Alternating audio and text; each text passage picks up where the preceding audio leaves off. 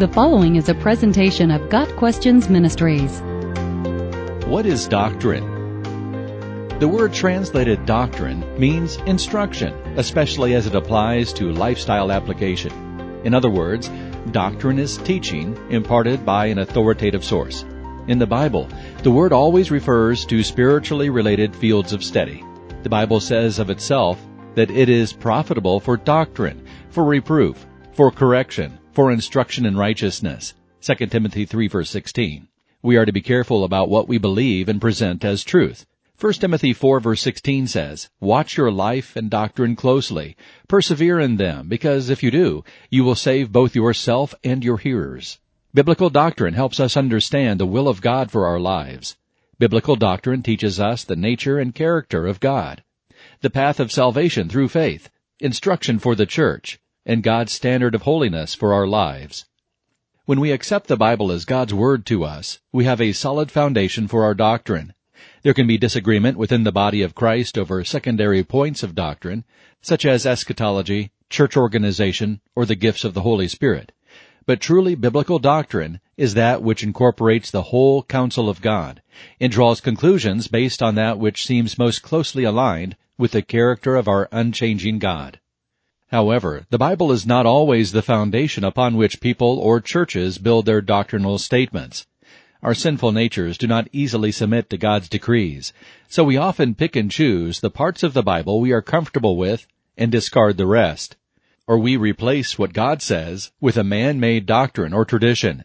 This is nothing new. Jesus rebuked the scribes and Pharisees for teaching as doctrines the commandments of men, Mark 7 verse 7. False doctrine was rampant in New Testament times, and the Scriptures tell us it will continue.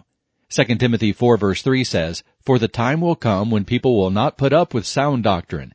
Instead, to suit their own desires, they will gather around them a great number of teachers to say what their itching ears want to hear."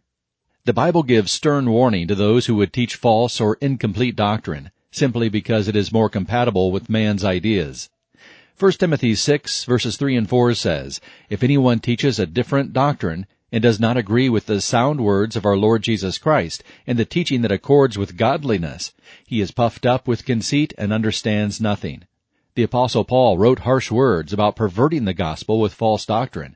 Evidently, some people are throwing you into confusion and are trying to pervert the gospel of Christ. But even if we or an angel from heaven should preach a gospel other than the one we preach to you, let them be under God's curse. As we have already said, so now I say again, if anybody is preaching to you a gospel other than what you accepted, let them be under God's curse. Galatians 1 verses 7 through 9.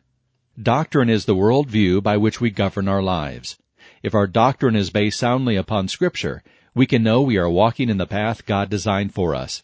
However, if we do not study the Word of God for ourselves, we are led more easily into error. Although there are a variety of minor issues upon which Christians disagree, true doctrine is clearer than many imply.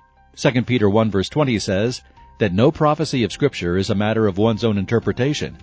There is a right interpretation of everything God says, and it is our job to discern that meaning, not create an interpretation to suit our tastes.